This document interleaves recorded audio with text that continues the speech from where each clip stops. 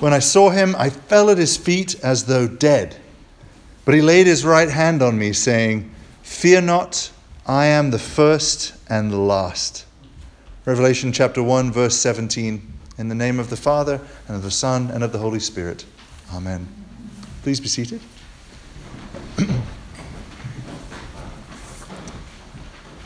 It's going to take a little bit of getting used to the sort of new arrangement and where you're seated, and I'm sure in a few weeks it will feel like it's always been that way. I just love St. John's recollection of this vision that God gave him. It's so vivid and so powerful. And I want to be clear, it's not just some dream or some sort of hallucination type vision. God actually parted, as it were, the veil of the visible world so that John could see into the invisible world that we know is real, right? God is real. He's invisible but real.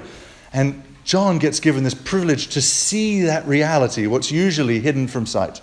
John gets to see, just in the same way that Elijah in the Old Testament was able to see the angelic warriors fighting for Israel, or as we read this week in the daily office, Balaam gets to see the angel of the Lord that's standing in his way. There's invisible things which we can't see with our eyes unless God grants us the special privilege to be able to see them. And that's what happens with John.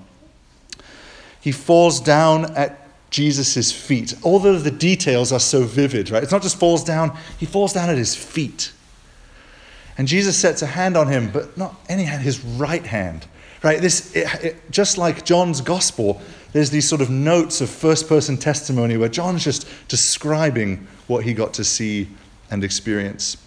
He gets to hear those amazing, unforgettable words of comfort, of God's control over what's happening. I am the first and the last.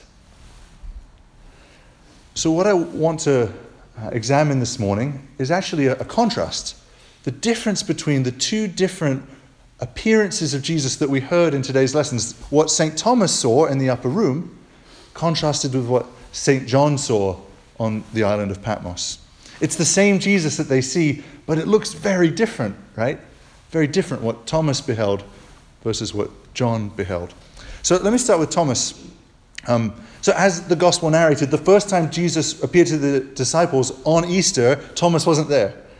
But it's the next Sunday, the first day of the week, the next Sunday, when Thomas is there, Jesus shows up again. And that's why this is always the gospel for the second Sunday after Easter, because we're remembering the second appearance to the 11 gathered in the upper room.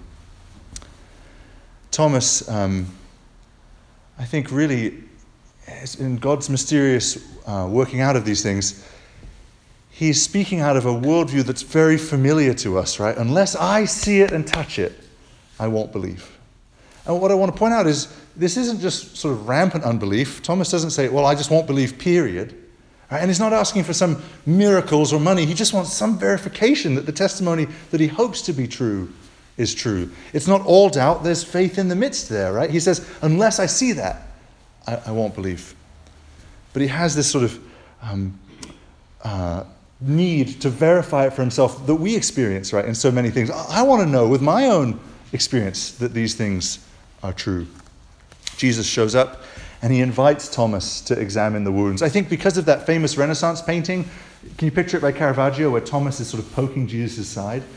We always think that Thomas really did actually touch his side. The gospel account is silent on that fact. Right? It actually seems to be the case that Jesus says, okay, Thomas, you can touch. But it doesn't say that Thomas then actually touched his side. I think the presence of Jesus was enough for him to be convinced. What we see so much in when we sort of interpret all of these resurrection appearances, first on Easter morning, to the women at the tomb, to the apostles in the upper room, to Thomas, and then in Galilee, right? All these appearances. What it seems to be the case that Jesus is doing is he's inviting his disciples, he's actually sort of weaning them off of sense, right? Like they're so used to seeing Jesus with their eyes, and this transition is happening because Jesus is going to ascend into heaven to the right hand of the Father.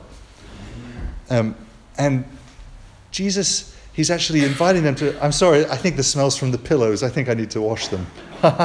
Sorry for they got a bit of dust in them. I'm sorry for all the coughing. Next week it'll be better.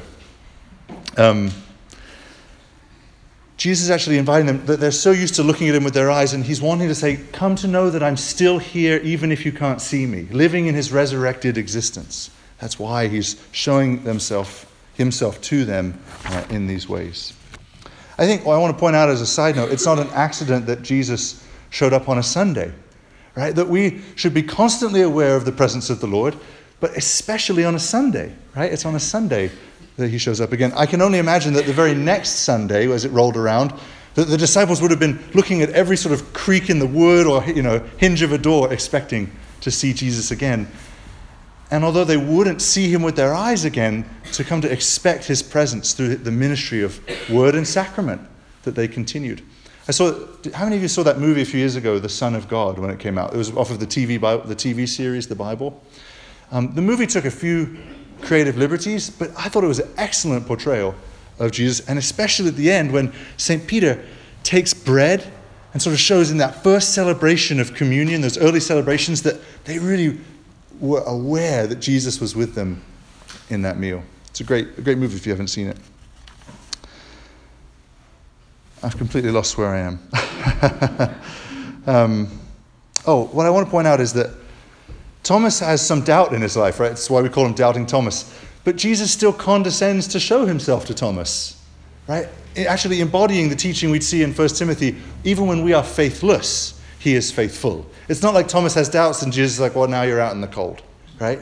Jesus comes and still shows himself to Doubting Thomas. It's a great comfort.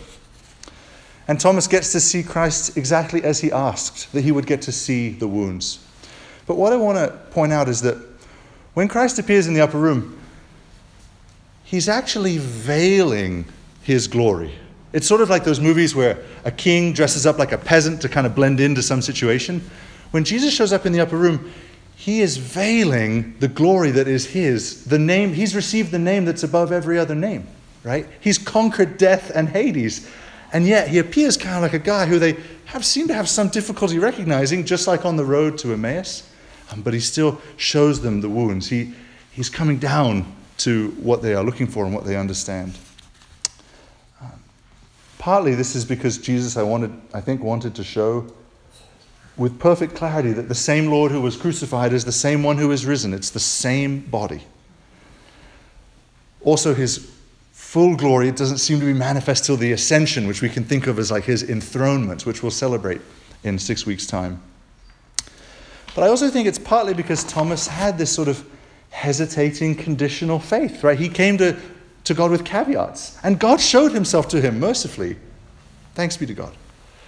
But it's different than what we see with St. John, right? St. John, it records in the gospel, he sees the empty tomb. He doesn't even see Jesus risen. And it says he understood and believed. Right? He's called the beloved disciple because he was sort of especially beloved by Jesus and himself showed forth such love for Jesus. The only one who stayed of the male disciples, the only one who stayed right with him close to the very end.